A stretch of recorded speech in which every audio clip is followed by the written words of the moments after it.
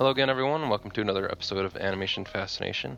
I'm Mark Vibert, and back with me again is Matt Quest. Hello. And today we have a very special guest from DreamWorks Animation, Jessie Forer. Hello. She's actually going to be joining us for the entire episode today. She's a production coordinator at DreamWorks Animation. And later in the episode, we're going to be doing an extensive interview with her, but she's actually going to join us for all of our regular segments too, so we're excited for that. Awesome. So, if no one's seen this podcast before, this podcast focuses on the world of animation. Each episode, we feature an animated series, film, or past or present, or interview, like we're doing today with Jessie. It's Jessie, right? Yes, I go by Jessie. It's Jessica, but Jessie is what all my close peeps. Awesome. So, whether it's traditionally hand-drawn, computer-generated, or stop-motion, if it's animated, it's up for discussion. With that, we'll be back in a few seconds with our new releases for the week.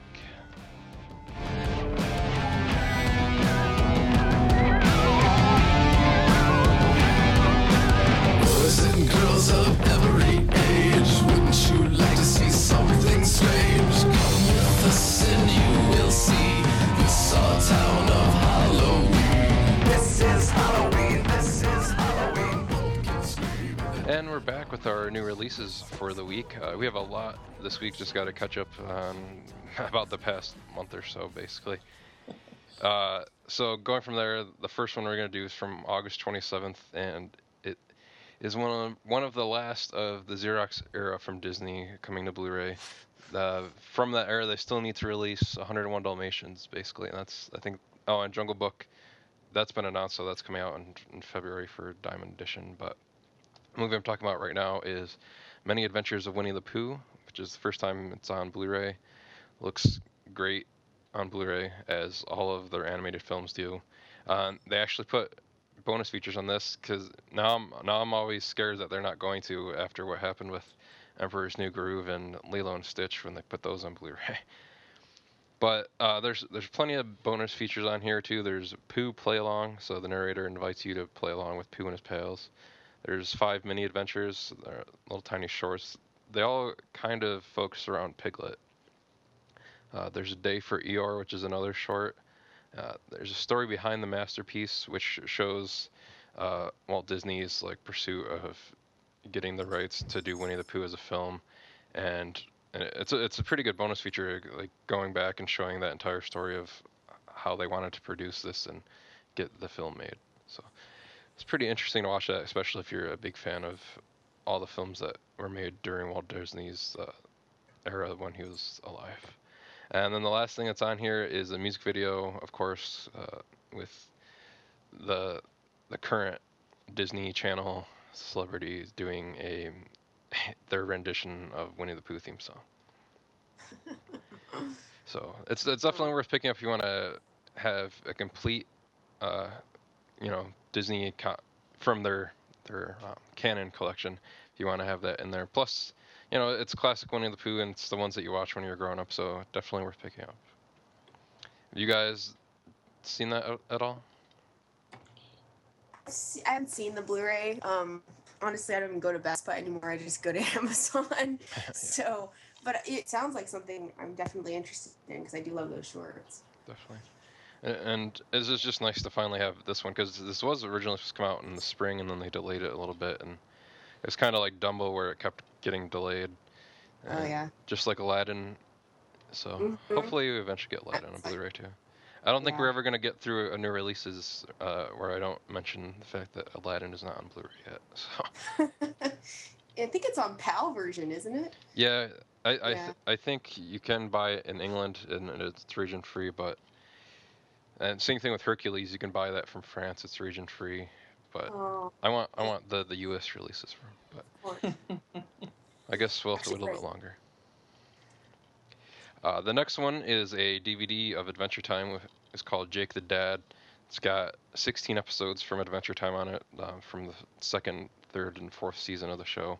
It actually came with a Jake the Dog, winter hat, which was pretty cool. So my son's enjoying that.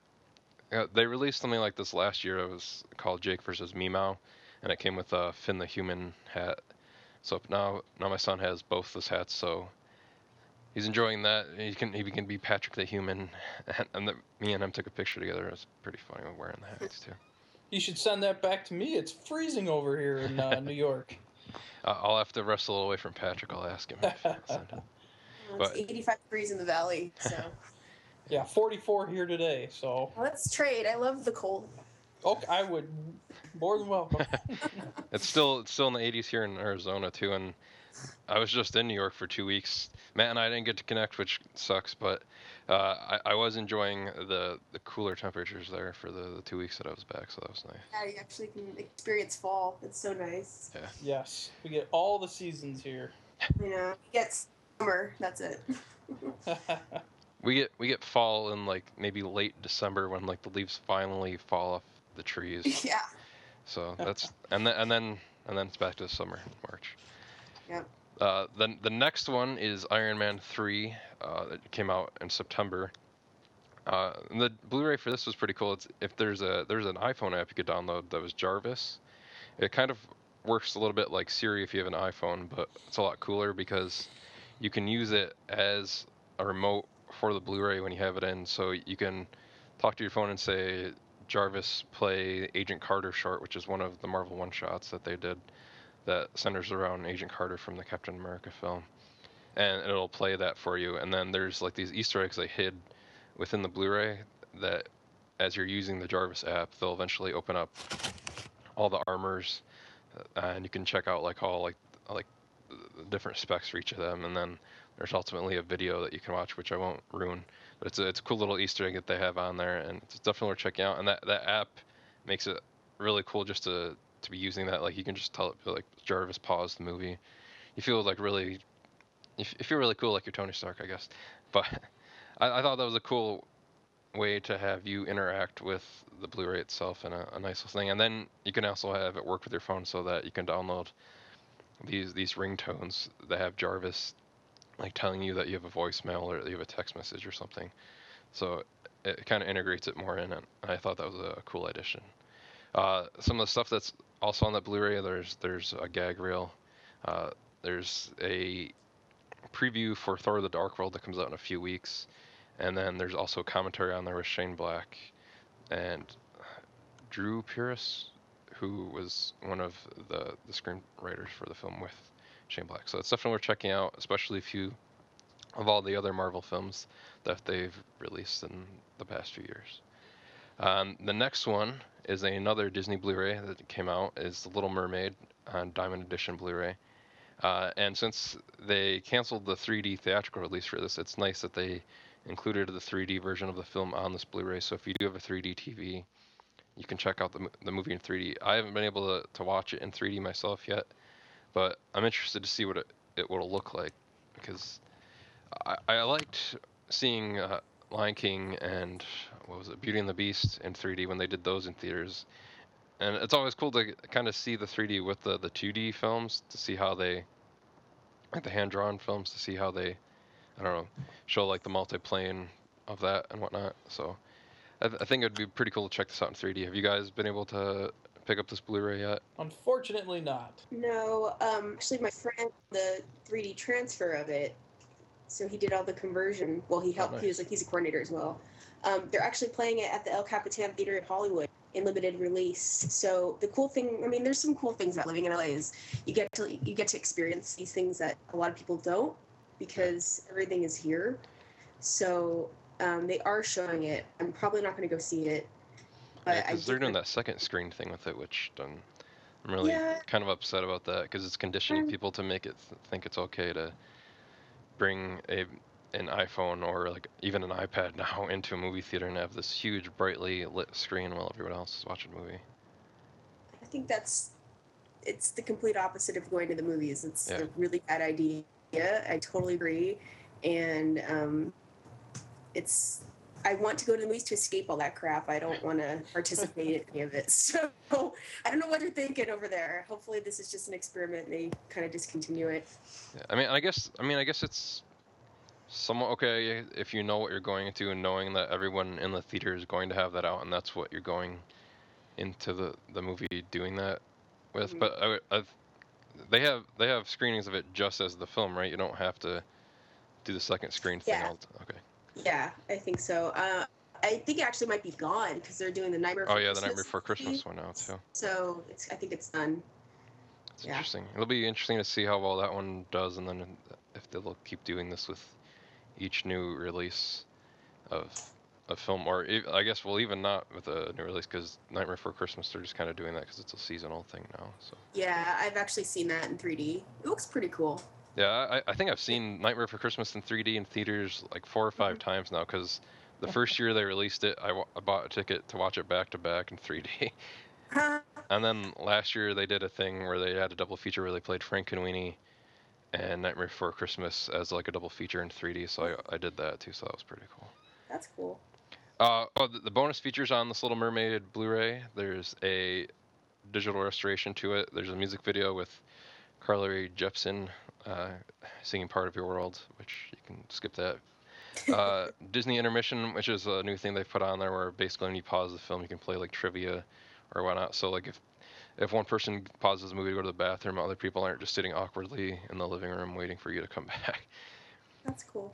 There's the karaoke where you can sing along with the different songs from the movie with Sebastian. There's some deleted scenes with Harold the Merman, Part of Her World, Jodie Benson's voyage to New Fantasyland. So they kind of use it to promote the new Fantasyland at Disney World, kind of like they did with the Cinderella Blu-ray. They had Jennifer Goodwin, who plays Snow White on Once Upon a Time. Go and check out some of the stuff there.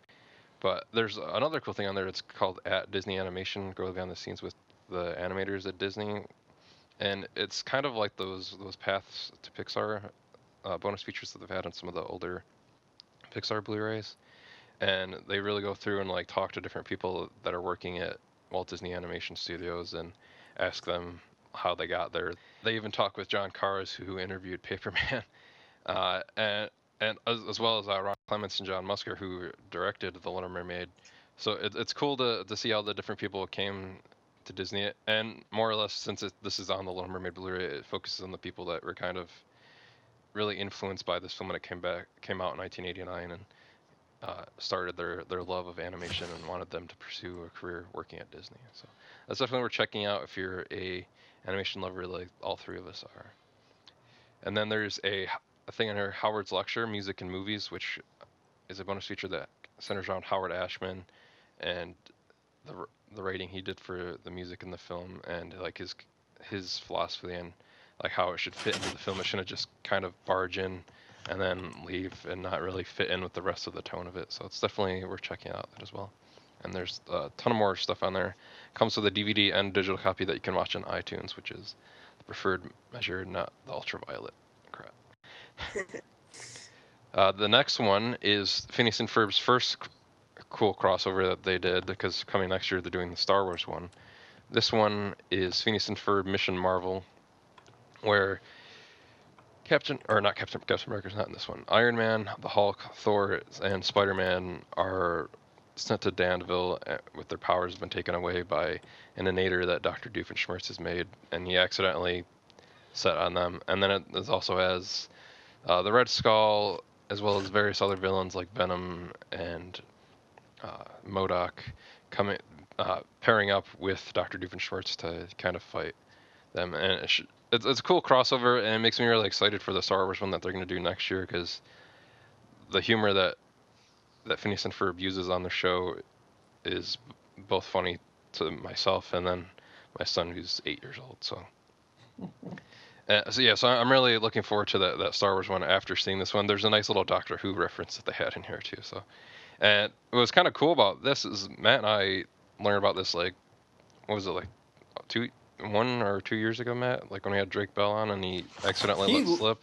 He like slipped that to us, and then no one really caught on to it, but we knew about it. Yeah, so it was cool. It was cool finding out about it like way in advance, and then when it gradually more and more news of it came out, it was kind of cool to already know that it existed. But that's definitely worth checking out as well. They've been re-airing that on TV multiple times, but if you want to own it and have it in your collection, definitely worth picking that up as well. The next one, I know that you're going to have a lot to say on, Jesse. We'll have Dramatic.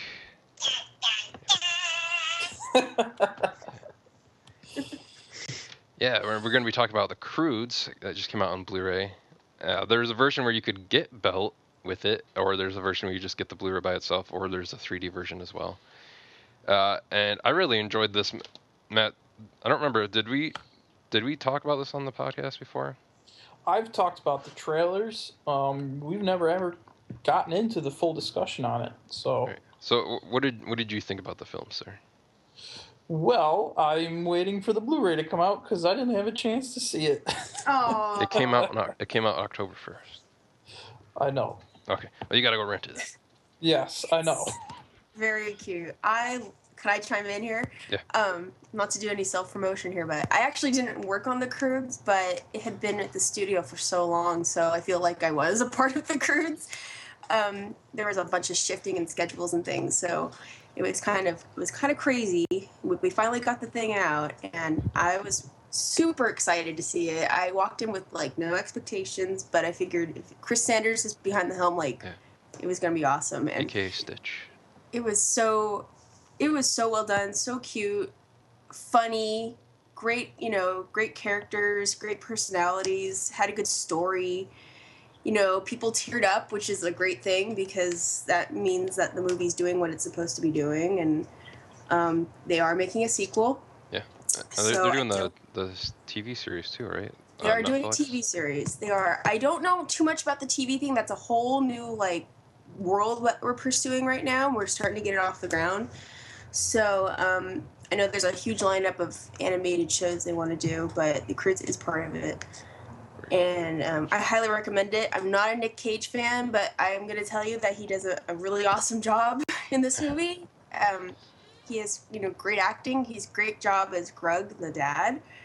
And there's an all-star cast in it. I think that Ryan Reynolds has found a new calling for voice acting. Oh, yeah. He's great. Two DreamWorks movies in one year. Because he did this and then he did Turbo as well.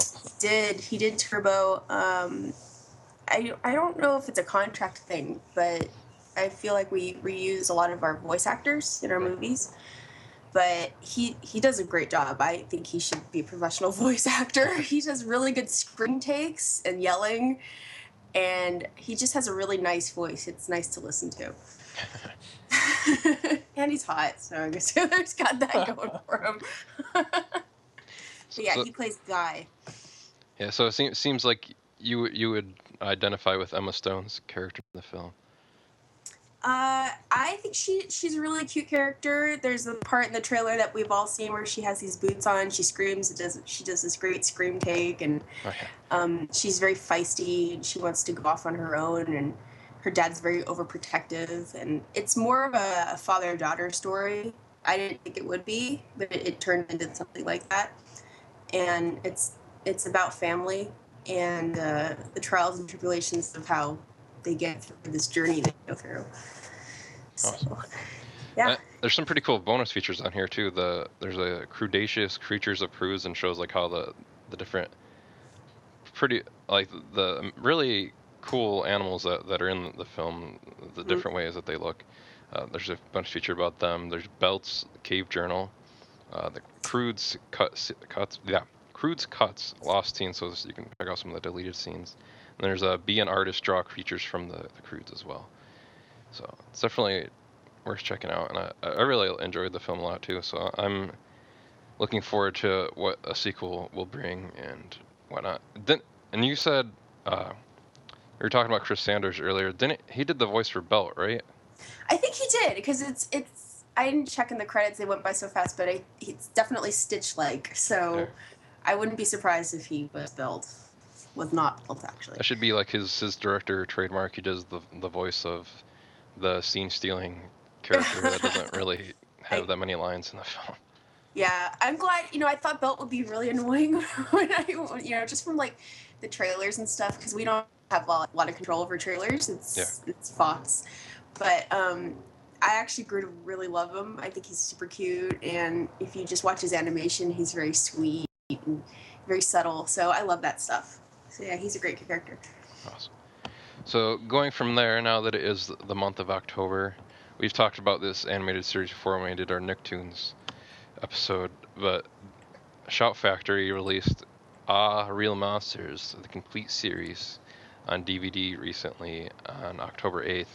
And it has all 4 seasons of the show, which is only, or not 4, yeah, 4 seasons, which is only 52 episodes. And I think that's because they did the same thing as like Doug and Rugrats, where there was the 2 episodes per airing, I guess, of the show. So it's about a little over 20 hours of Real Monsters. You can check out Icarus. Ickis. Ickis, yes. Crumb and Oblina doing all their awesome, like the monsters before Monsters Inc. So it's definitely a really cool animated show to check out. It's from, I believe, Nickelodeon's golden era of animated TV shows when they had like this on and Doug and Rugrats and all those shows. But I would definitely say that's checking out. You guys have anything you want to add about Our Real Monsters at all? I just know it's Classy Chupa, which has a crazy style, and their studio is still it's there. I drive by it every once in a while. I don't know if they're up to anything, which is a real shame because they had such a cool way of making these TV shows, and I grew up with that stuff as a kid. So, yeah. But I would definitely buy this one. I love the show. I love the voice actors. It was so weird and quirky and crazy and bizarre, and I actually still quote stuff from it, like non sequiturs. I'll just blurt out, and I'm sure people know what I'm talking about. But I don't know. I think it's a really neat show. Definitely. And if you guys haven't checked it out before, it's definitely worth checking out now, and you can have the entire series to watch. Yeah, that's cool. I like that. The whole thing. Nice. And the next one is also a TV series. It's Robot Chicken Season 6 on Blu-ray. Has all 20 episodes from that season in it. It's got commentary on every episode. There's deleted animatics, featurettes, deleted scenes, channel flips, and chicken nuggets. That's what they call their like little, basically little snippets that didn't fit anywhere else on the bonus features for it. So, we talked about the DC special a couple episodes ago. They have their holiday special on here.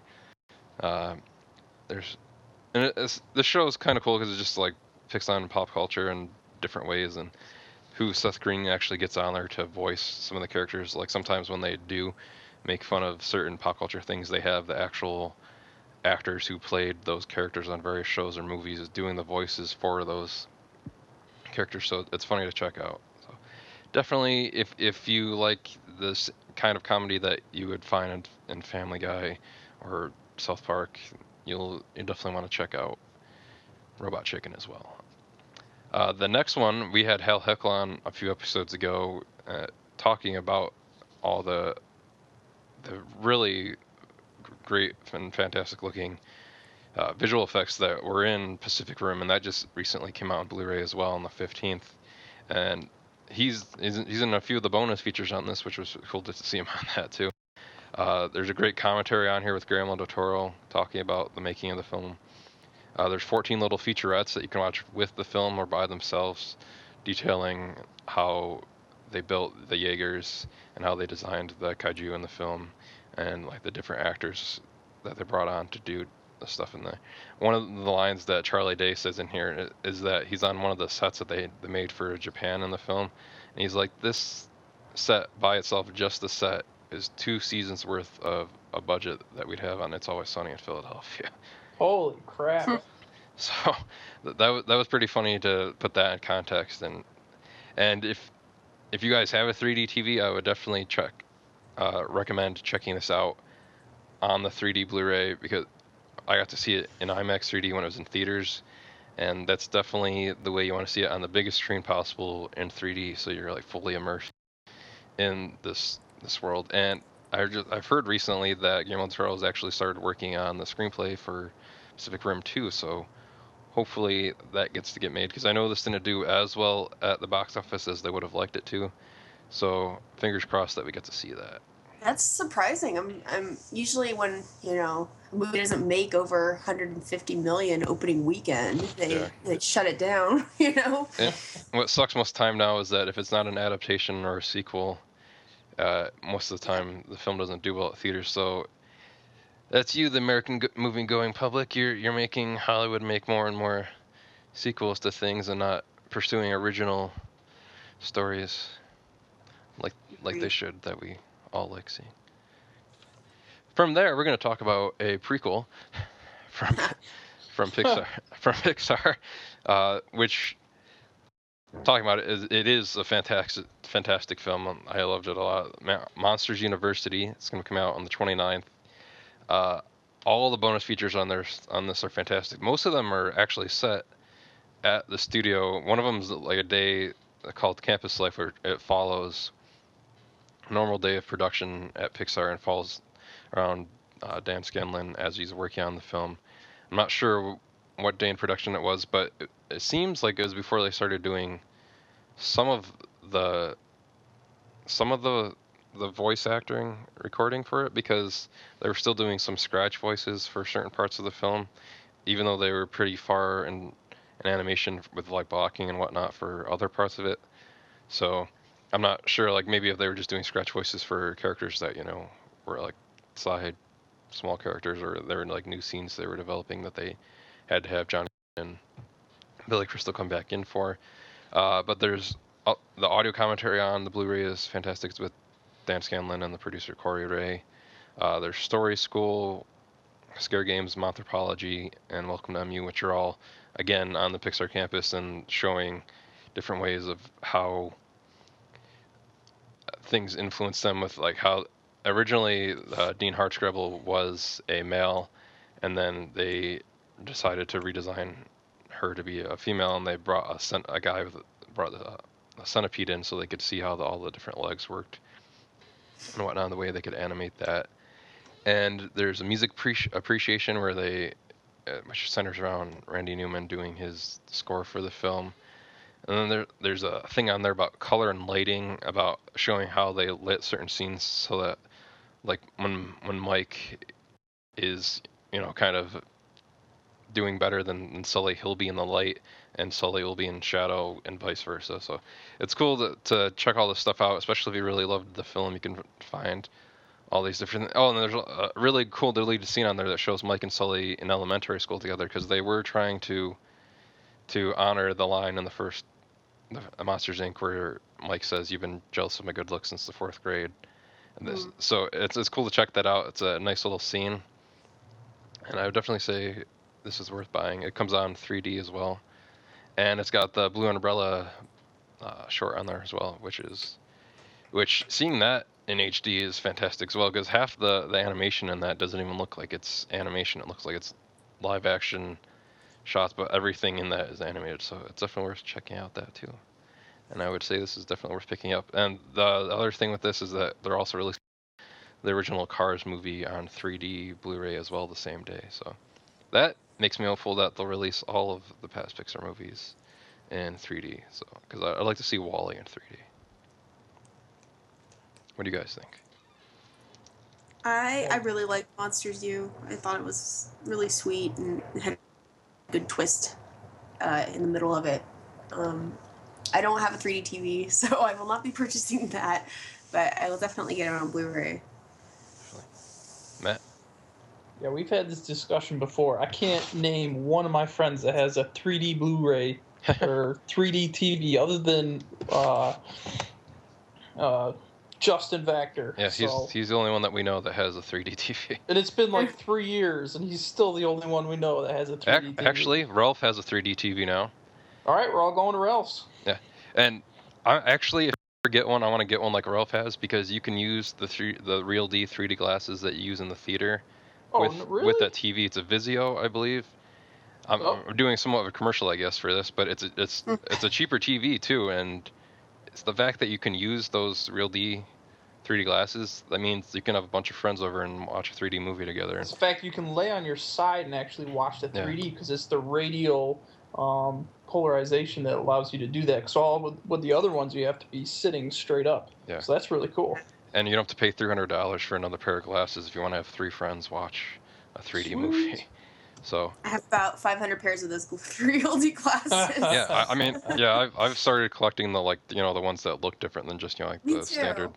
Me too. So I've got a good collection of those if I ever do get a TV like Ralph has. So Ralph, thank you for letting us know that TV exists, and hopefully in the future someday one of us on the show will actually have one.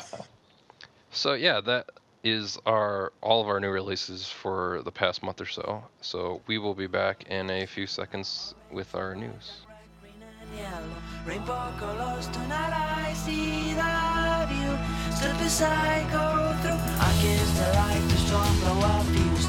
Everything bright, your songs burning shoes. The look in your eyes, break a bones into hell. Scream and shout into life. Let yourself.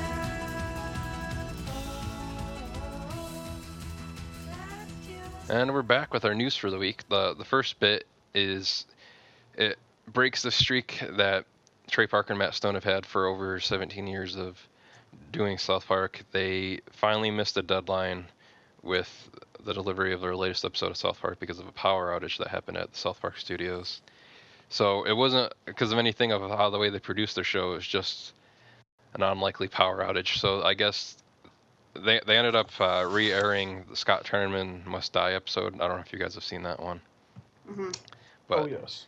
So I bet that was probably one of the highest rated reruns, probably because a lot of people probably tuned in assuming it was going to be the new episode. But they're going to play the new episode this upcoming week, and then I guess that'll push their season into December, so maybe they'll do another Christmas episode finally again, or another holiday episode, because they usually do their own spin on that anyways. But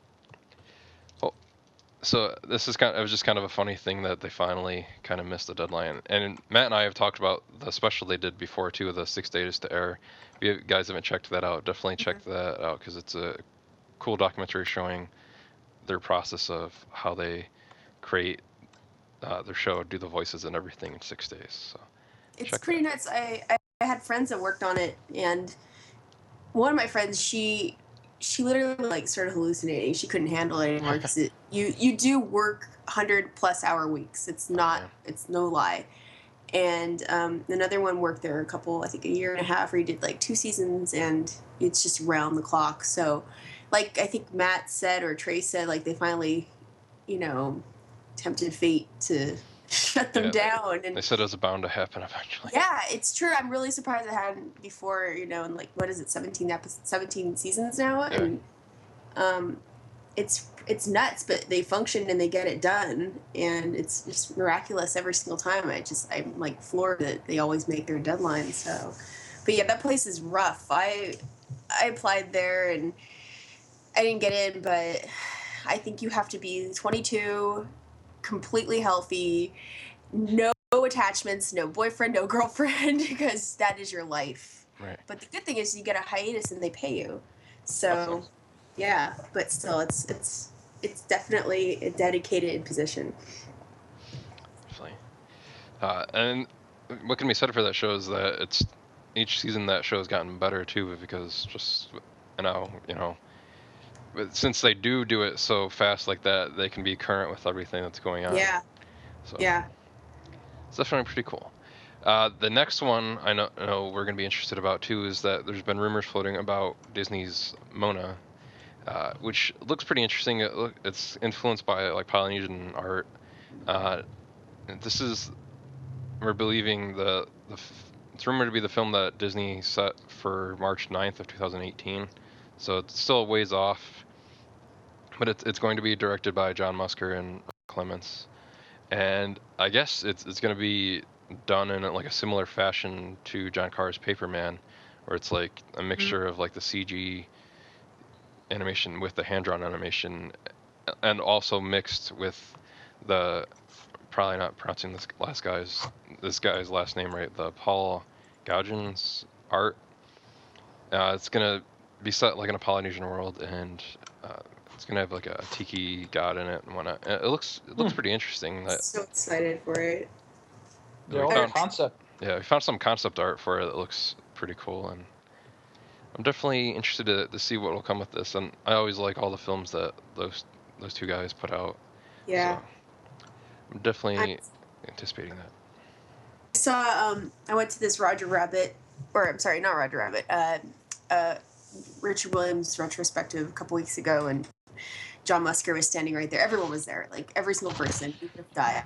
And he was just standing right there, and I so badly wanted to be just the ultimate fangirl and go up to him and be like, oh my god, I'm so excited for Moda. I didn't say anything, but, you just gotta leave him alone. But I love tiki stuff. I love the Tiki Room at Disneyland, all that Polynesian stuff. I love that it's going to be 2D, 3D. It just has a lot going for it. They're super early in production, but well, that'd be pretty cool if they worked the Tiki Room song into that movie somehow. Or pay some homage to it. Like it would be. Yeah, I'm all for it, 100%. Because it has characters from films they've worked on in it now. Because they didn't do Lion King, right? Did they do? No. Right. Yeah, but it has Iago in it from Aladdin. Oh, really? Yeah. The last time I was there, when I was 12 years old in Disney World, they had Iago and Zazu in there because I remember it was like the Tiki Room under new management, and it had those two in there. Yeah. I know what you're talking about. Yep. I don't know if it's still like that, but that's how it was when I was 12 years old. So. I don't know. I went to Disney World a couple years ago, but I didn't get to go on their Tiki Room. So, but I've been on the one in Anaheim about 1,000 times. So. Going from one thing that we're excited about to something that's very depressing is that Pixar closed their Canadian studio, Pixar Canada. So over the 100 people that worked there have been laid off. And I guess it's from a Pixar spokesperson that said the team at Pixar Canada is incredibly talented, and we are so proud of the excellent work we have produced there. However, as we look at the creative and business needs of our studio, we made the decision to refocus our efforts and resources under one roof in Emeryville, and we'll be closing the studio in Vancouver. And that studio worked on the Toy Story tunes, Small Fry, and Party Story Shreks, and they also worked on Mater's Tall Tales as well. So it stinks that they closed, but you've seen that happening like around the animation industry in general. They did that at DreamWorks too, didn't they? Recently. They laid off a. Oh yeah, we went through a huge cut. I survived it, thank God, but yeah, it's been pretty rough. I'd say the last few years have been really rough at the studio, and it's a bummer about Pixar Canada, because that's a place I was considering. Oh, maybe I should apply to work there, because that'd be cool. And I like Vancouver. And on the one hand, it's kind of neat that they want to do it all here, local, which is great because it's American jobs. On the other hand, it's depressing because all those people are now out of work. So, and the market is just it's in the toilet right now in terms of jobs. So it's a real bummer. Between them and Rhythm and Hues and. Oh yeah. Digital Domain. Yeah. Matt. Yeah, I had a lot of friends at Rhythm and Hues that left Fisher Price, went there, and then they were, put out. So good thing you didn't go to Rhythm and Hues, Matt. Yeah. Yeah. I stayed here in Western New York. So. So going from that, for some reason I'm laughing. I don't know why. I'm not. I'm not doing that to be mean. It's just I'm just gonna go to the next thing. Paul McCartney novel is gonna become an animated musical feature, which I'm pretty excited about. This he just did a song for Cloudy with a Chance of Meatballs 2. Well, I'm talking about that. Matt, did you get to see that yet? Me and Lisa still have to see Cloudy 1 before we see Cloudy 2, or she won't get it at all. All right, well, you've at least seen Cloudy 1, but yes. They actually do a really nice recap at the beginning of Cloudy with a Chance of Meatballs 2 of the first movie. Good. So you might not even need, have her watch that, but you might not need to have her watch it before you go see it, because that is a really good recap they do right at the beginning of the film, which is nice because it makes Cloudy 2 stand on its own. And going from there, the Paul McCartney song that they used in the film called New is pretty good to the storyline. That's what's going on in the film. When you do see it, you're really gonna enjoy the movie. I know that you will. From that, Paul McCartney's book High in the Clouds that he wrote is going to be becoming an animated film from RGH Entertainment and Unique Features. And it's going to be in 3D, as with most other animated films are nowadays. And Paul McCartney said he'll be writing original songs for the project, which is pretty cool. And he said, High in the Clouds is a passion project for me. I'm thrilled to be working in a partnership with Randa Iobi. I just probably totally messed up her last name. David Corbett at RGH and David Michael Lynn and Bob Shea of Unique Features, working with the highly creative talent at these companies together with Josh Klausner and Tony Bancroft. We will be able to create a warm, funny, and moving animated film that will resonate with worldwide audiences. So it's definitely worth checking it out. The producer of the movie said something about launching a franchise, so even though it's only based on one book, so it'll be interesting to see if that's another franchise. It seems like every movie that comes out, they want to launch a franchise for. I know, it's all about the money, sadly. But from Toys and money. Yeah. Yeah, I could go on a rant, but I'm not gonna. I could too, but this would be fun. But well, our site used to be one of these in what this film is going to be called. Seth Rogen and Evan Goldberg are going to create an R-rated animated feature called Sausage Party. And our site used to be one of those, but now we do have a female writer, so we're not anymore. It's set in a supermarket. The film will tell the story of an actual sausage that goes on a quest to discover the truth about his existence after falling out of a shopping cart. Our hero Sausage and his new friends embark on a perilous journey through the supermarket to get back to their aisles before the 4th of July sale. Doesn't this movie sound awesome? I think it's gonna be cool just because I've liked the other films that Seth Rogen and Evan Goldberg have written together, and then now directed with This Is the End. That was one of my favorite movies this year that they did. All the animation production is going to be done at Nitrogen Studios Canada in Vancouver. Sony Pictures is going to distribute the movie, so I'm excited to see this. They haven't set a release date for it yet, other than it's going to be coming out in 2015, the year every other movie in existence is coming out. I know, that makes me kind of worried. But I'm excited to see that, especially. But like you just said, you're kind of worried about it. It's going to be an R-rated animated movie, but these two names are attached to it, so I'm hoping that helps it as well. And it's also an original film, so that hurts it too, because for some reason people aren't going to see original movies. So, and the 4th of July setting in the movie, I don't know if that means they're going to try to release it around that time in theaters, or what time of year they'll try to release it. But I'm interested to see what comes from that and exactly who they get to do the voices. Maybe Seth Rogen will do a voice himself in the film. I can believe it. I'm sure it'll maybe be like the same set of people that did This Is the End. Maybe like they'll have Jonah Hill doing a voice in there and Danny McBride and whatnot. So I'm excited to see how that develops, and we'll see what comes from that, and we'll keep everybody else updated on that as well. So that is our news for the week. We'll be back in a few seconds with our trailers for the week.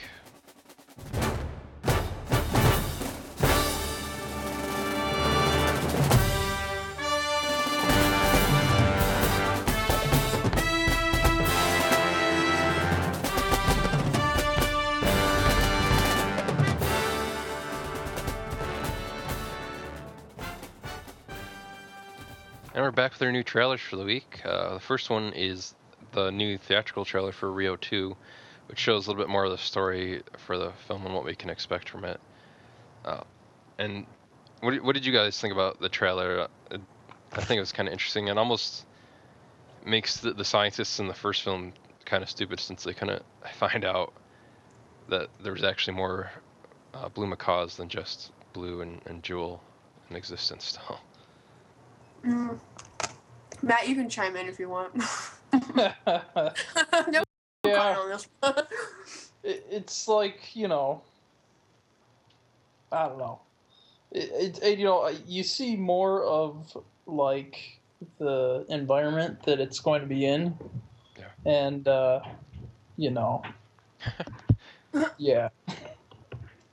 I'm not a huge fan of Rio. I think the humor's really sophomoric. It's for little kids, and I'm such a snob. Like, I can't like them all. That being said, Blue Sky does some beautiful animation. So Yeah. we get to watch some really cool feather sims and birds flying, and they're very cute and appealing. Just story, I don't know. I feel like we've seen this before. Oh, there's a hidden group of blue macaws. Oh, let's live here. Let's leave captivity. I have a prediction that's what's going to happen. Or compromise and something. Yeah. From the Rio 2 website says, rich with grandeur, character, color, and music, Rio 2 finds Jewel, Blue, and their 3 kids, leaving their domesticated life in that magical city for a journey to the Amazon. They encounter a menagerie of characters who are born to be wild. It comes out April 11th, 2014. So there might be another trailer after this, but this seems like this is like the final trailer for the film, or if not, one of the final trailers. But Andy Garcia seems to be playing Joel's dad. He's got like a crop top haircut. Well, that's who that is. Okay. Yeah, it almost seems like it's gonna be like Meet the Parents with Rio. Yeah. So that'll be interesting to see what that has to bring. But I know the next one you two are probably very excited for is they finally released for Frozen that wasn't centered around Olaf. Yes. And Sven, the reindeer.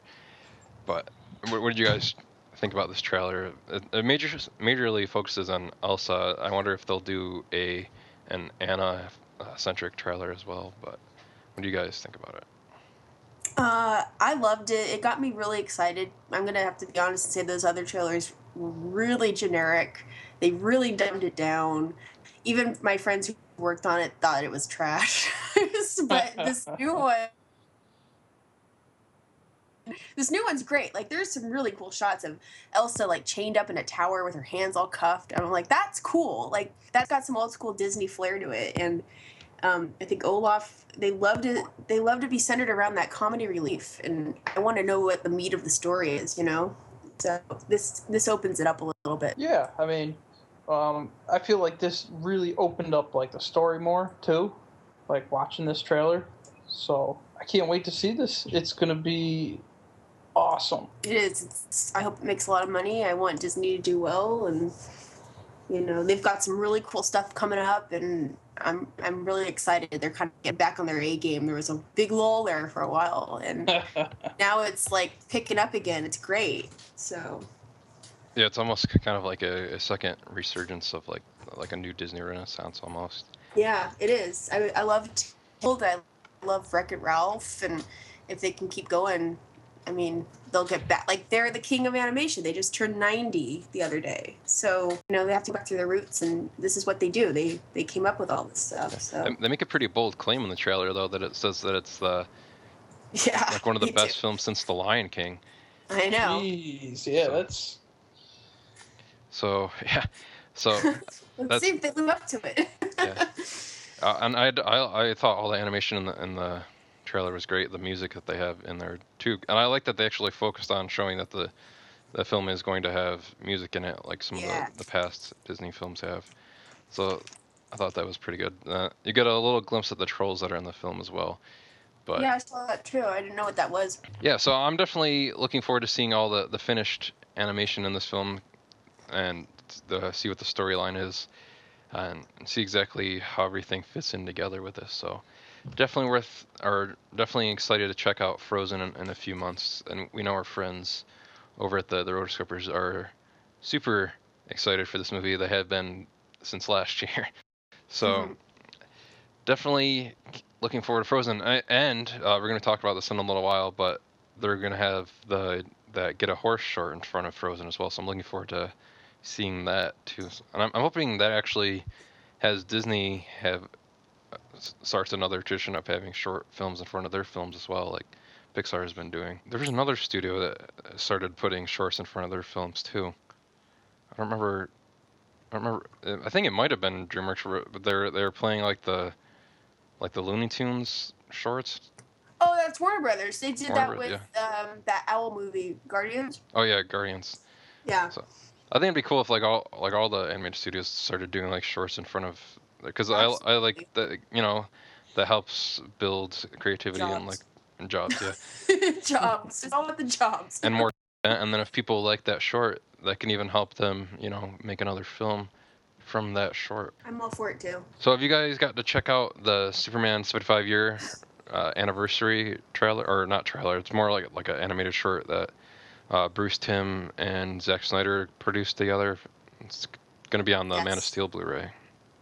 Yes, it's very cool. Did you get to see it, Matt? Yeah, I saw it at work without sound on, so it was pretty sweet. Yeah, I think it's cool like how they have Superman like morph into like the different versions of himself, and since they can't really fit everything from the 75 years that he's existed, they kind of have other stuff in the background. I feel bad for Dean Cain and Brandon Routh though, because they don't get any love in the movie and then in the short. Tom Welling kind of does, because they have a water tower in the background that says Smallville in the logo from the show. Yeah. But I thought it was pretty cool. I liked it. I think that was cool. And Bruce Timm, people will know, he did the Superman the Animated Series and Batman the Animated Series and the Justice League. So he's no stranger to the Man of Steel. But I think that was a really cool animated thing that they did with that, and it'll be a nice little bonus feature for people that pick up the Man of Steel Blu-ray. Yeah, I love my favorites are the Fleischer shorts from the 40s, and I have them on DVD, and they did a nod to that, which I got really jazzed about. The Mechanical Monsters, it's probably the famous one they did. Oh yeah. It's right in the beginning, so I'm really stoked that they put that in there. Someone have an airplane flying over? That's mine. Okay. Right. Yeah, I think I bought, there's like this one Superman box set, like back when Superman Returns came out, they had a bunch of stuff on it, and it had all the Fleischer cartoons on there, so I'm glad I picked that up, because I can watch those whenever I want. But I think they're all on Netflix actually too, so. Oh, cool.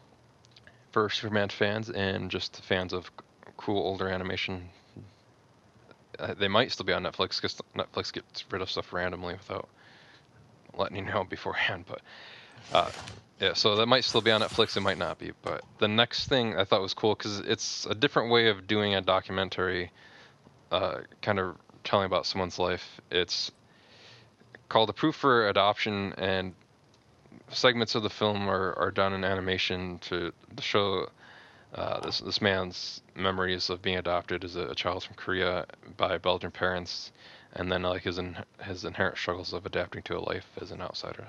So, and he actually animated the film as well too. So this is a really cool way of doing a documentary, I think, rather than just like the normal way that we're used to with like talking heads and whatnot. And it's a cool way of retelling his story in a way. What did you guys think about it? I haven't seen it actually. Matt? I'm looking at the concept art for it. It looks pretty cool. I mean, it's nice to see. So the guy who this happened to, he actually did it himself. Yeah, he's directing and then he animated the film as well. So. Well, I guess you could say that you could put more emotion into a film if it actually happened to you. So I'd be interested to see this. Definitely. It's already gone around a few the film festivals, and it's getting some award recognition. So. Nice. It'll be. I'm sure it'll probably get a best foreign film Oscar nomination or best documentary nomination. It would be interesting if it got a best animation nomination too, because that's already going to be tight this year with all the great animated films that came out again this year too. So it'll be interesting. So yeah, those are our new trailers for the week. We'll be back in a few seconds with our recommendations. When the light's still gone, shine your way, and you may not know where to go to shine your way.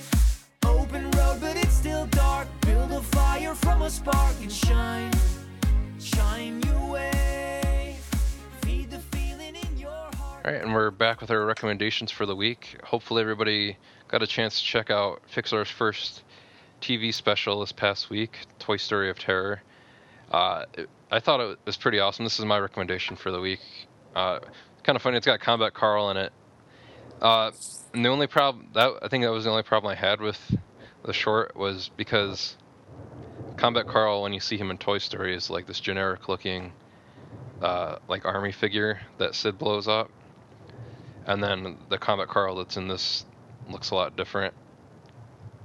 So I guess unless it's like another incarnation of Combat Carl, like a newer toy, or maybe like that other Combat Carl was a vintage Combat Carl toy.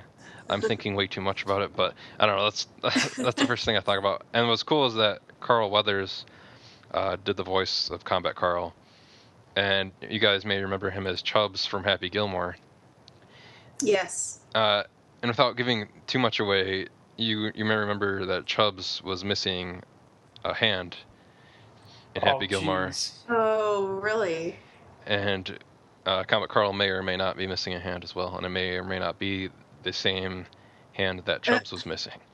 So that's a cool little thing. And So smart. there's a bunch of Easter eggs in this that our friends at Pixar Post found in there. There's like some nods to the Pizza Planet. Do you guys mind if I get into spoilers at all? No. All right.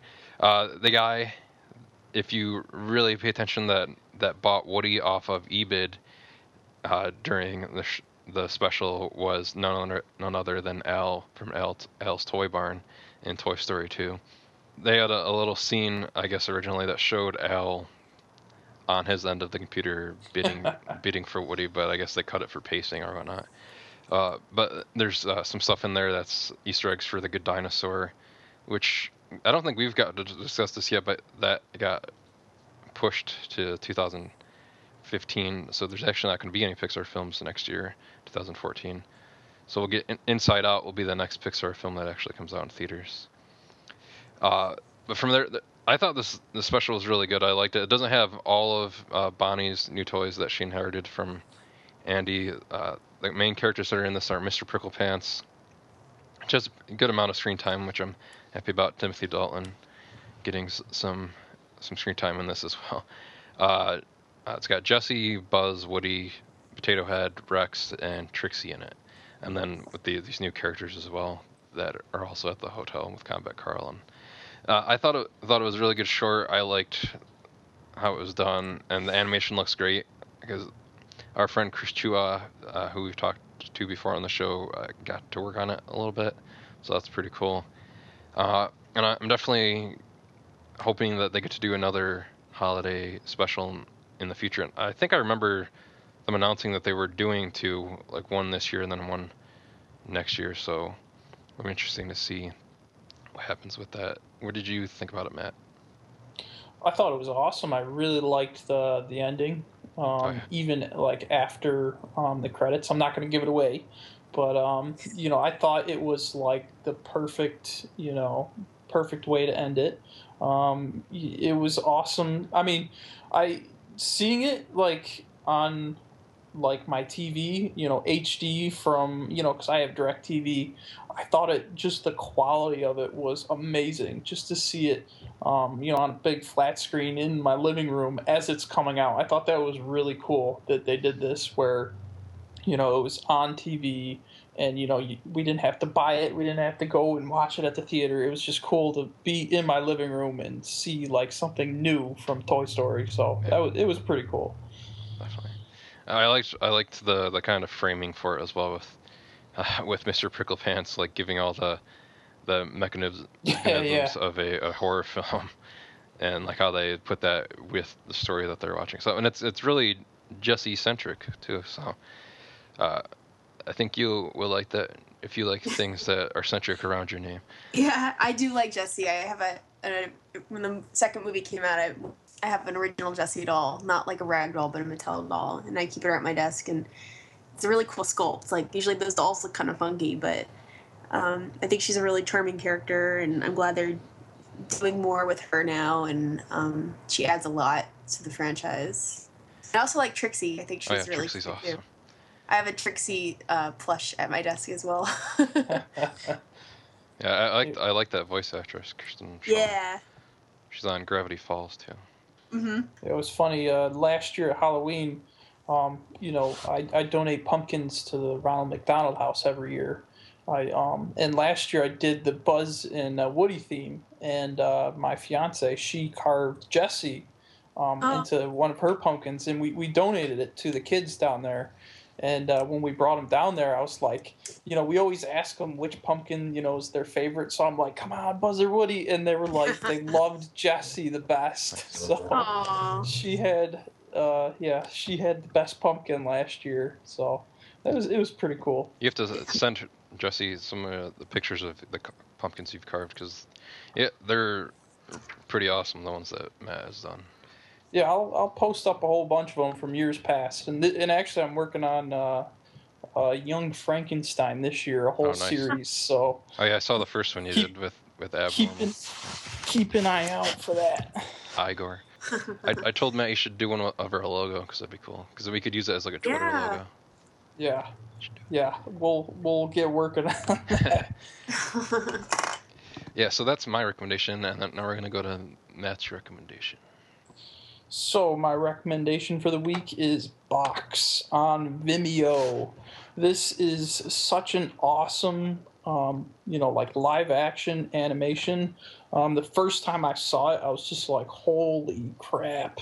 And what it is it's actually a video.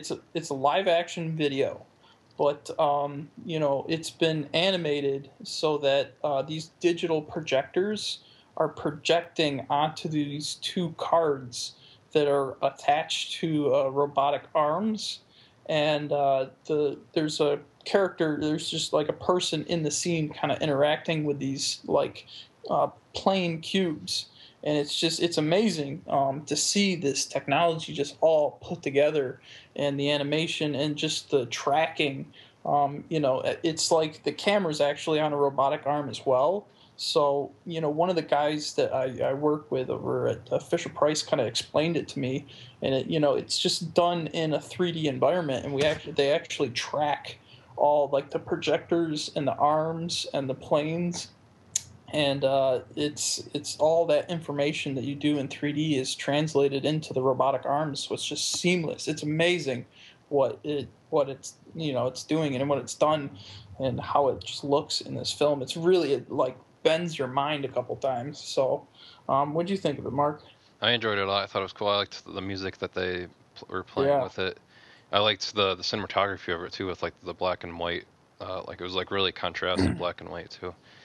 And I like, not to give anything away, but like how like the entire time you see the guy kind of interacting with the two panels, and then how he ultimately interacts with them near the end of it. I thought that was pretty cool how they worked that out, knowing that it's animation. And so I really enjoyed it. I thought it was great, and I like the quote that they show at the end too. Anything that's any kind of technology can be distinguishable as magic. So. Yeah. What did you think, Jesse? I thought it was cool. I think it's different, and I like that, and it's very technical. So I'm a big character animation person, so this is a whole different side, and I like when they experiment with different things, and it's just different, and that's good because we want things to be original nowadays. So yeah, good choice. So what was your recommendation for the week?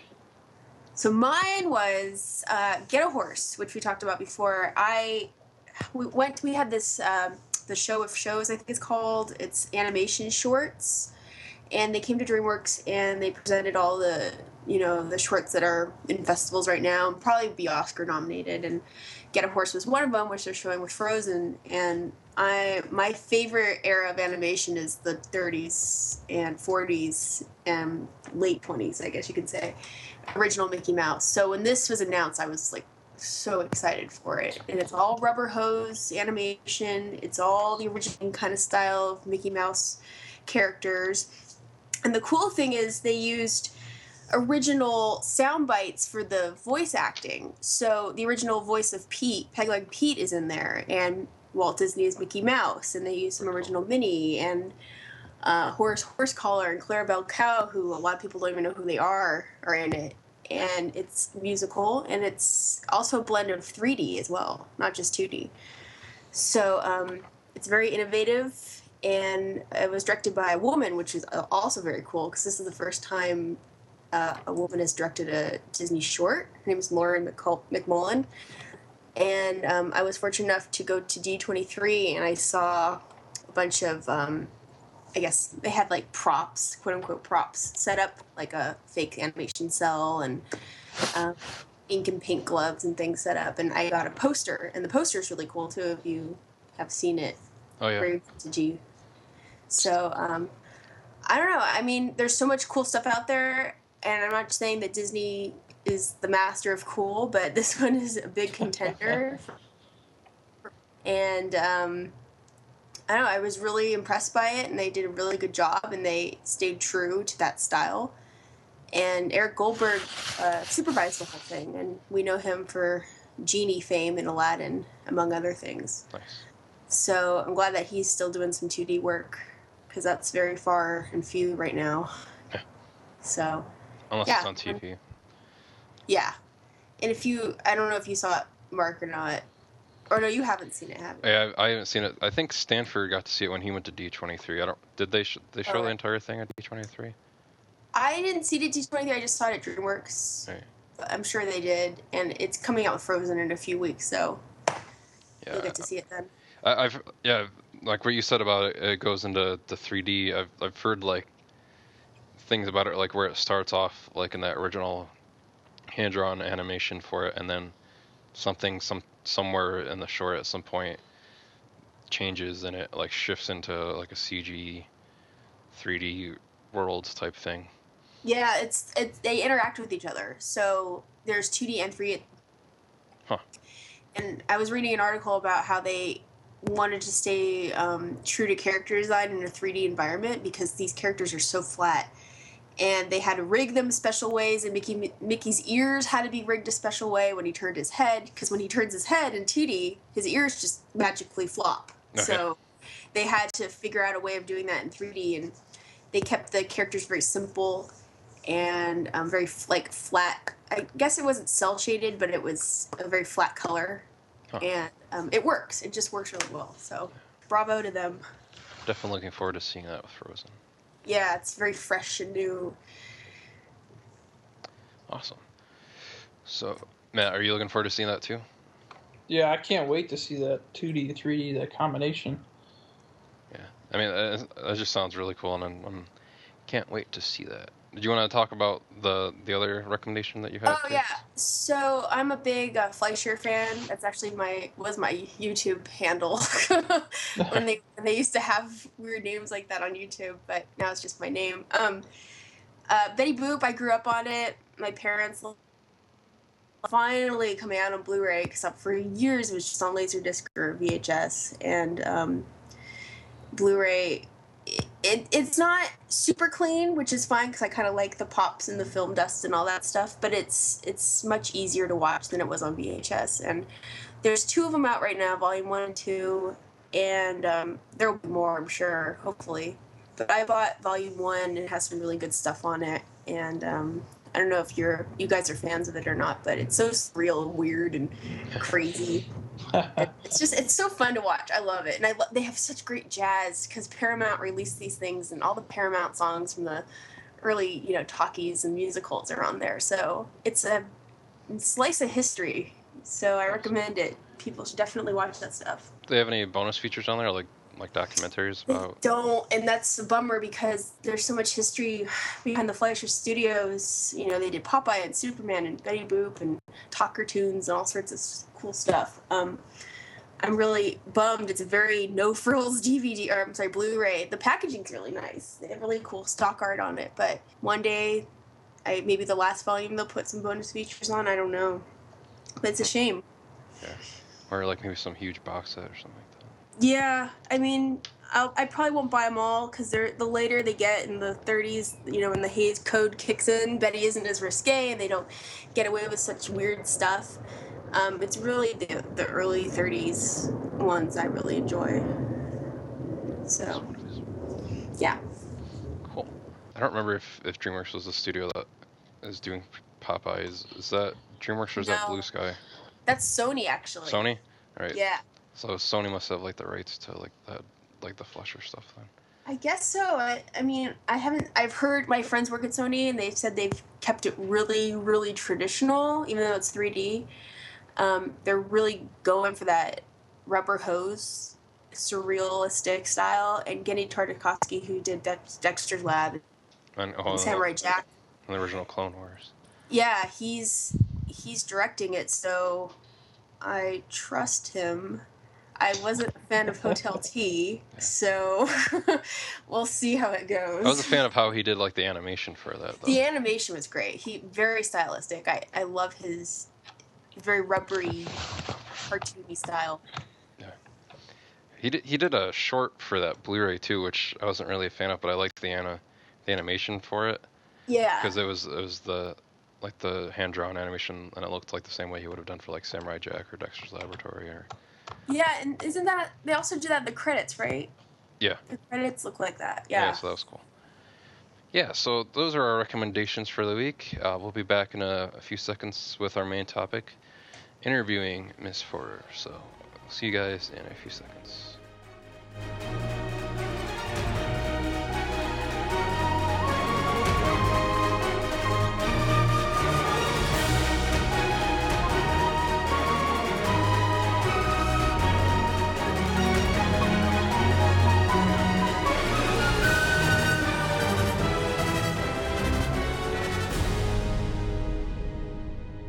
Alright guys, we are back with our main topic for the week.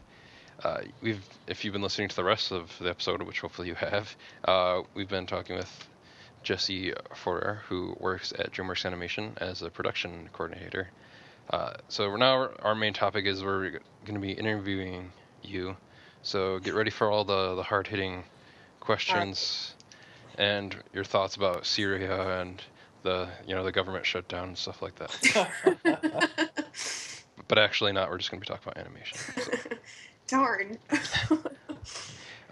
So I guess to originate this, what originated your desire to get into the world of animation?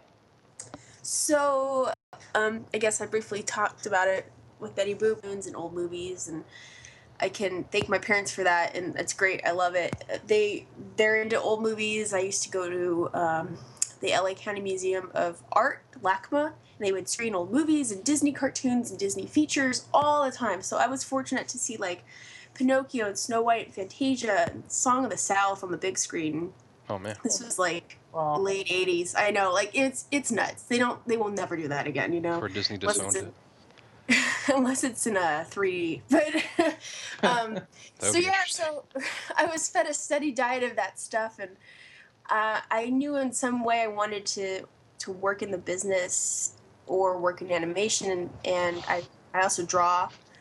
My parents are pretty artistic. My dad was an art director for advertising, and my mom was in advertising and very creative and crafty and whatnot. So I've always been drawing as a kid, and I figured, well, if I draw, maybe I can, do animation. So when I was applying for college, this small school called Loyola Marymount University in LA, small college, had an animation bachelor's program, so you can actually major in it, whereas in other universities you can minor in it. So I figured, okay, well, this is cool. I want to do film in some capacity, and they're doing animation. I'll major in it, and I'll see what it's like. So 4 years go by, and I realized how difficult animation is, but I still love it. And I got into grad school at UCLA, and I got my master's in animation. And at the end of my time there, I realized I didn't want to be an animator per se, because everything's now 3D. They don't do traditional. You can't really get a job with it. And Maya is so technical. I don't know if you guys have ever played with Maya or if you use it. It's so hard. I use Maya on a daily basis, and I'm still learning. I learn something new every day. Yeah, and I wasn't having fun, So I thought, well, let's try production. And, I got this job at DreamWorks, and I'm in production now. So I work in animation every single day. I work in an animation studio, but I'm not doing animation. But I'm going to say that it just totally influenced me, and it still influences me, and I love it. Sorry, the audio dropped for a second. Yeah, I thought you were done with the question. Okay. I started asking another one. Sorry. Continue on to our next question. So like that, that's been your career path, like school and then work. So like ultimately, like what brought you to DreamWorks? So when I was applying for jobs right before I graduated UCLA in 2008, I heard about a position opening up as a production assistant at DreamWorks. And luckily, the person who told me about it was also a member of, we call it the UCLA Animation Workshop. So that's the master's program. Luckily, the animator who told me about it was also a UCLA student, so I had a connection from the get-go. So Nice. I applied for. I was trying to graduate, trying to wrap up my thesis. It was really, really stressful. You know, I was working part-time at Starbucks, so I was like, well, if I don't get a job in animation, I'll still have Starbucks. So I applied. They called me. They said, okay, well, your interview's on, Wednesday. And I'm like, great. And then they call back a day later, and they're like, we have to push it to Friday. Okay, I don't know if you guys know, but a Friday interview at 4 p.m. doesn't sound like the best time to interview. Yeah. Nobody cares. Everyone wants to get out, So I go down there, and I have my interview, and everything seems fine. And of course, DreamWorks is very stone-faced. They put on a great poker face. You don't know what's gonna happen.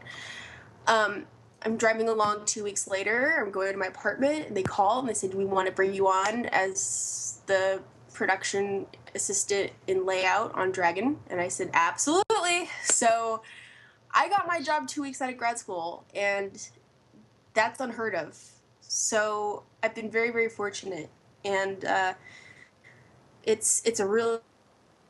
So I was so ecstatic to have this job. It was great. So yeah, that's what happened. So kind of going from that, you started as a production assistant on How to Train Your Dragon. So what was that like, that experience of doing that? So Dragons was a very crazy production. I got on during the version they called 2.0. There were 3 versions of this movie. The first version I wasn't familiar with. I know it was closer to the book. I don't know if you guys have seen the book or read the book. Yeah. It's for, I guess kids your son's age, around that. And very charming and sweet, and whole, this whole Viking dragon world.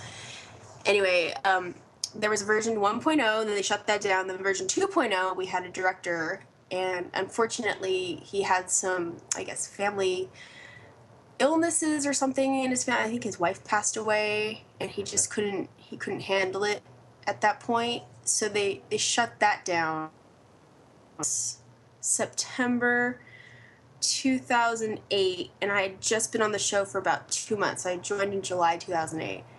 So my first 2 months was just very tumultuous, and I was kind of like, okay, well, I just got hired. What's going to happen now? So this is in layout department, by the way, and I'll get into that in a second, but just to give you some history, they put me in the human resources recruiting department for a few months while they were trying to get the show back up and running. And I did that for about 3 months, and then in January they brought me back on, and this is when Chris Sanders and Dean Dubois came on as the directors. So this was version 3.0, and 3.0 was the version that came out. You all saw it. Everyone loved it. Oscar nomination, the whole thing. So from then on out, January 2009 to about February 2010, we hit the ground running. And we had such an accelerated schedule. We had to get everything done in about 10 months. New Dragons, Toothless, did not.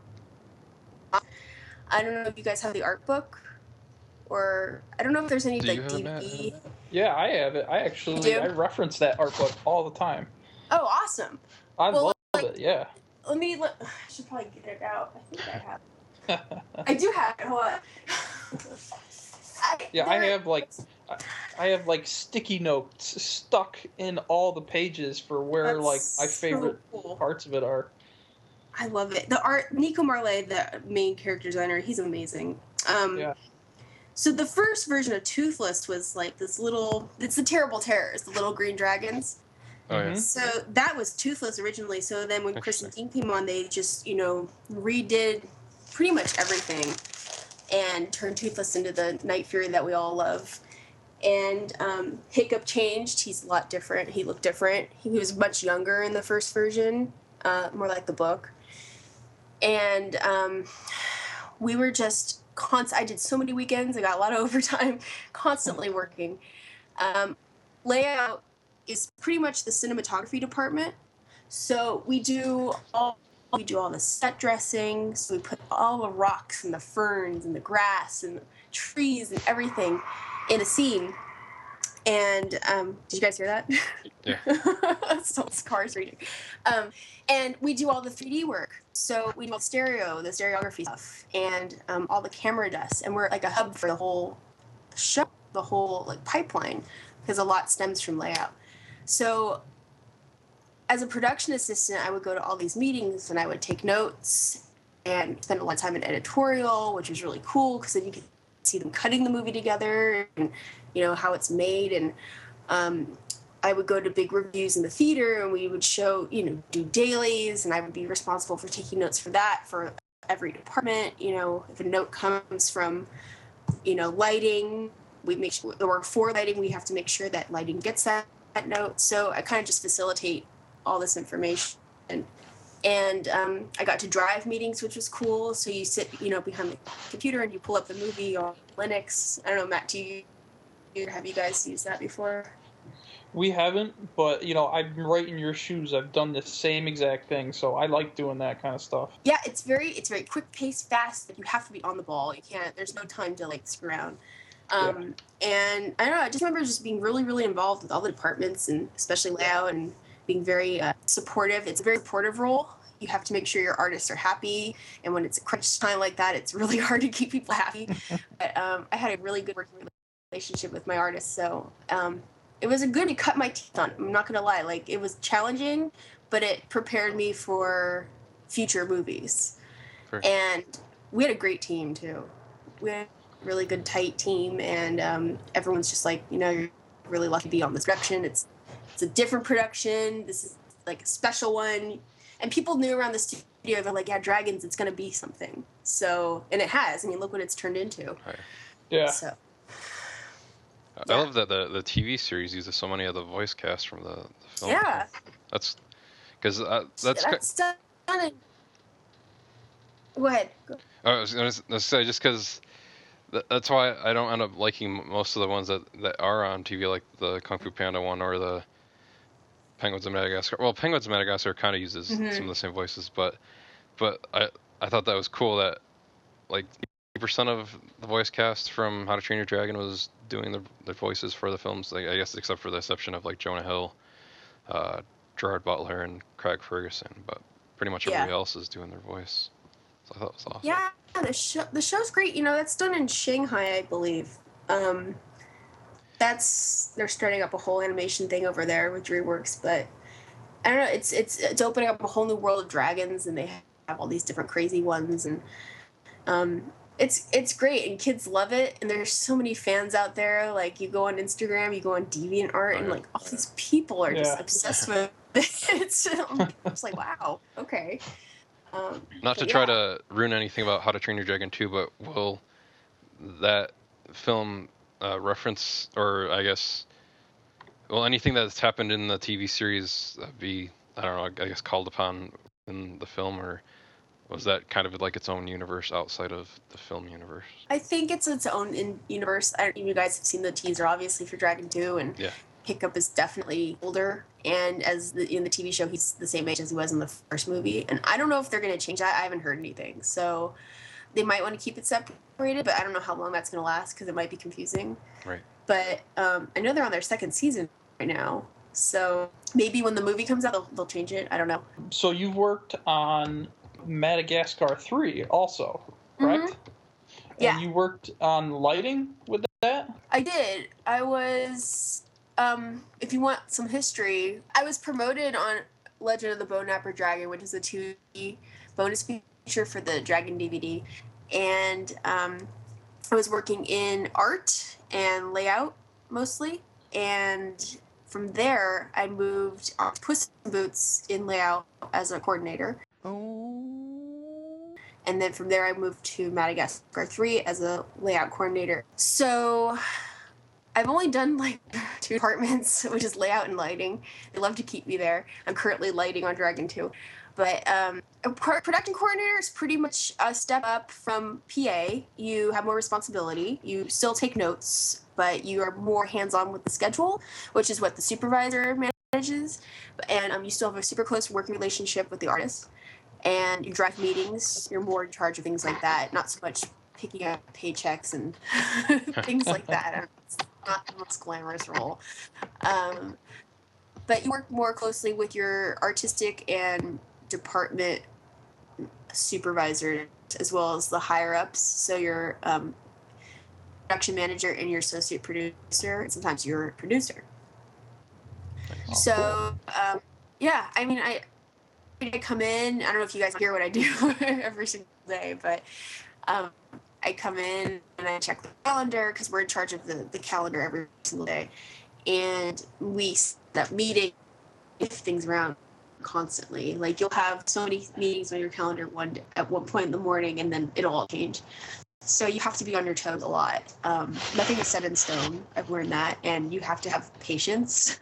And I'm not a very patient person, so it's kind of difficult. And then you go to meetings, you take your notes, you run your meetings, you go back, you update all your trackers. You're pretty much following all the shots in the movie, and at any given time they're in a certain department. So my lighters asking, oh, where's this shot right now? And I'm like, oh, it's with CFX, or it's with layout, or it's still in animation blocking, because we're lighting the whole movie. We need to know where all the assets are, if everything's finished, so we can light the movie and move on. So very hands-on. You're still immersed with the artistic side, even though you're still managing, and you get a lot of face time with a lot of different people. So it's good. What do you think like your ultimate career goals are with animation and DreamWorks, or outside of DreamWorks, like if you wanted to pursue outside? Since I'm a coordinator, I'm kind of in the middle. There's a large pool of us, and DreamWorks isn't really promoting at the moment with the whole layoff thing, and we're shifting a lot. There's a lot going on business-wise. So I enjoy being a coordinator. The next step up is to be a supervisor. I would like to be a supervisor in a department I'm super familiar with, i.e. lighting. I'm sorry, not lighting, layout, although I do know lighting too. But layout, I worked, pretty much my whole time. I've been there for over 5 years. I've done the majority of my work has been in layout. So if I could be promoted to a layout supervisor, that would be great. I don't know what movie, but there's a lot coming down the pipe. So we'll see. Outside of DreamWorks, Disney's got some really cool stuff, like I said before. I would probably start as a coordinator because they have to test the waters with you first. Right. They don't really promote and move up from there. Leica has some really cool stuff. You guys have seen the Box Trolls trailer? Yeah, I've seen that. Yeah, Box Trolls looks really good. Yeah, I love it. Looks really awesome. Their stuff is so cool and different, and I've never done stop motion before, so it would be a really neat place. Portland. I've never been to Portland. I'm actually going there for we have a Christmas break. We get a week off, so I get to go up there and just check it out. Nice. See what it's like. Have you guys been to Portland before? I have not. I had applied for a few jobs there. I applied at Leica for a production assistant job too, but since I'm still here in Arizona, we can. I think it would be a really cool, different experience. So, other than flying to London to work at Aardman, I don't think I could get over there, visas and all that. But you have to talk to our writer Phil about that. He got to go to the Aardman studio and interview Peter Lord for us a few months ago. Oh, so that's so cool. It's pretty cool for him. Other than the Pirates, I haven't seen anything. Oh, you need to check out Wallace and Gromit. Yeah. Oh no, I've seen all their stuff. Oh, but I okay. don't know if they're coming out with anything new. All right. Let's see, what else? Also, since I have this master's, this very expensive degree that I'm still paying for forever, probably. No end in sight on those loans. But I would love to teach history of animation and I'm kind of toying with the idea right now. I just have to figure out a way to do it with work. But I love history of animation. I think it's so cool. And I actually TA'd for Charles Solomon. He's a big animation historian. He wrote a bunch of books at UCLA. And I got a feel for how to teach class. And I had office hours with students and help them with their papers. And I just thought it was really neat. So that's the other direction I'd like to go into, cool. Teaching. So Matt's been doing some stuff like that too. Oh, really? Yeah, I love it. I actually teach a lighting and rendering course in Maya, and I teach night classes. So it's like after work, 2 nights a week, like Tuesdays, Thursdays. I leave, Fisher Price, go right there, teach for an hour, and then go home. So it's like the perfect thing for me. I love teaching, so I'm glad you like, doing that as well. That's what I want to kind of work out, but our work hours are so and down. It's going to be difficult. So it's not happening yet. It's just an idea, but yeah, that's exactly what I would want to do. Just work, do twice a week or whatever you need to do, and then come home. What's next for you and DreamWorks? So what's next for me and DreamWorks is wrapping up Dragons 2. It comes out in June, and lighting needs to be finished by late-ish spring, because we have to do reel locks and luster, which is color correction and things like that, and that takes a few weeks, and then get it out there. And there's a lot of movies. I don't know what's next, see what's opening up, but they don't give you like a hard schedule. It's like, hey, yes, you're going on in May. So I won't know until about April what's gonna happen. But I'll probably stay a coordinator. I don't know how promotions are gonna be working, but hopefully we'll get to move up. We'll see. Yeah, because we're definitely looking forward to, because we know it's back in development. Me and My Shadow, we're looking forward to that, and some of the other things coming out as well. The Penguins of Madagascar movie, the Mumbai musical. There's the Australia one too. I don't remember what it's called. Oh yeah, that's right. Tim Mitchum. Do you guys know who that is? After I read the news, I kind of tried to look him up a little bit because I didn't know that much about him. But my friends are fans of his. The thing about Shadows, I was on Shadows for a year and a half in layout, and and that it's kind of hard because a lot of my friends were let go and a big huge shift happened. But I will say the movie looked really, really cool. You guys probably would have geeked out on it, and hopefully it'll resurrect itself. It was very different. We'd never done anything like that. We were developing this pipeline that never happened before as we were making the movie. It was very ambitious. But yeah, we'll see what happens with that. I haven't really heard that much. The studio is just kind of focusing on getting Dragons out because it's a big movie. Yeah, we're hoping that comes out too, because I really liked that idea of mixing the CG and the hand-drawn animated stuff. So yeah, it was great. We had all these ex-Disney animators, all these 2D guys. Like, I got to scan artwork. Like, it was crazy holding the animation paper in your hand, knowing that this is happening. Like, a lot of people don't get to experience that. And yeah, it was really cool. The style was really neat. Yeah, it's a shame. Had Bill Hader, I don't know if you know, but did Bill Hader already record all the stuff for that, and then stuff got started to get reshifted or whatever? Yeah, we had a ton of recording. We had towards the end of it, I don't think it's much, but it was Bill Hader and it was Josh Gad, who's Olaf, which I thought was kind of weird, in Frozen, and it was Kate Hudson who played Heidi.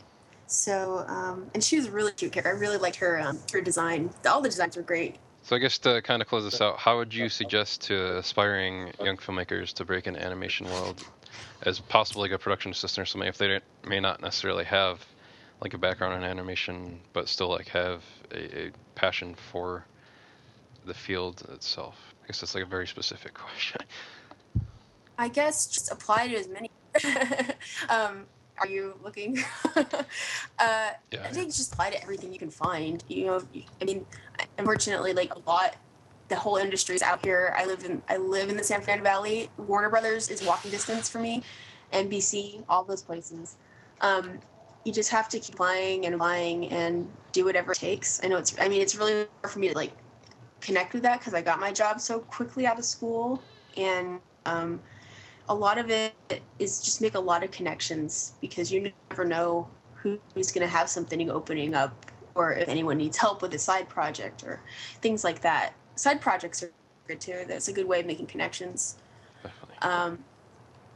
And just, read up on the trades and things like that. Just be in the know and be mindful of what's happening, which you guys totally are because you have this podcast. So, things. But yeah, it's you just gotta keep pursuing.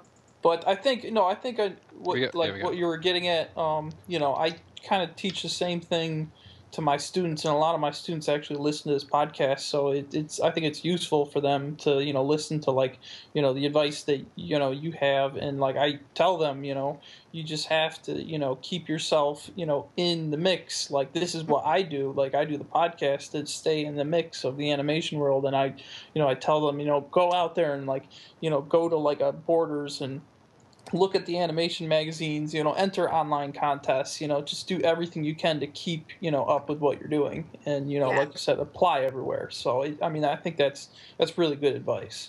So, we thank you for that. Yeah.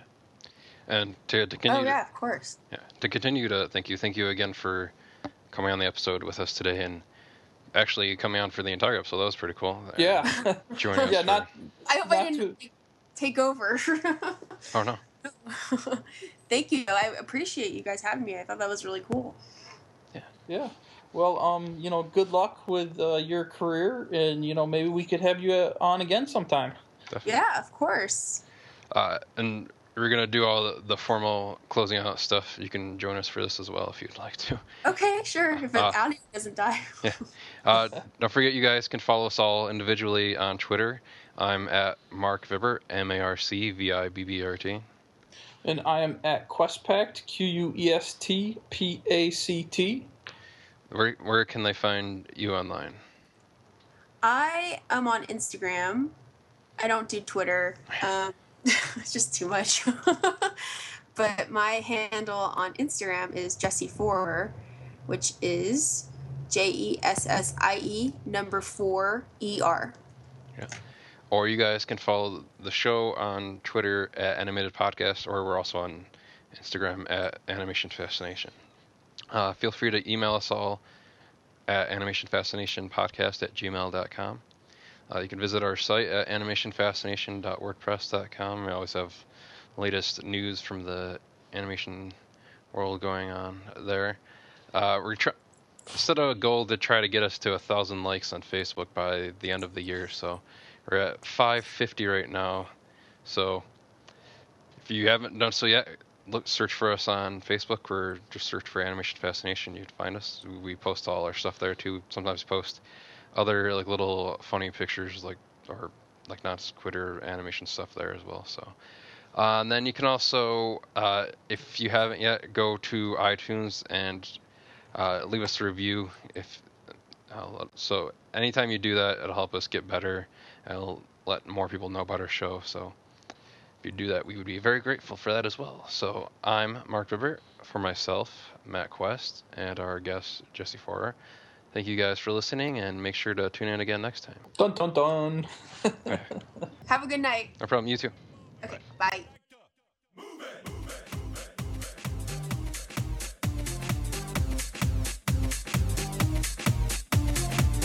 All girls all over the world. Original King Julian for the case man. I love how all the girls move their body. And when you move your body, you move it nice and sweet and sassy. Alright? Woman, you're cute and you don't need no makeup. Original cute body makeup on model. Woman, you're cute and you don't need no makeup. Original cute body makeup on model. Woman, physically fit, physically fit, physically fit.